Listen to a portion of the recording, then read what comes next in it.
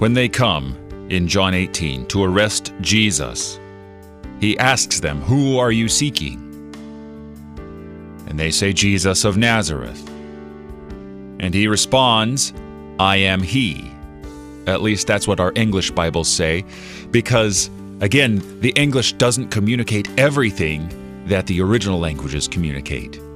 When Jesus says, "I am he," there's no he there.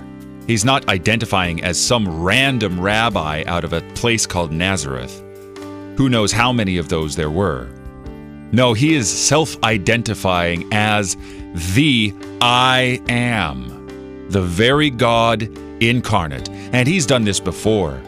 John makes a point of singling out various occasions when Jesus says, "I am," just as he said in the burning bush to Moses. Before Abraham was, "I am."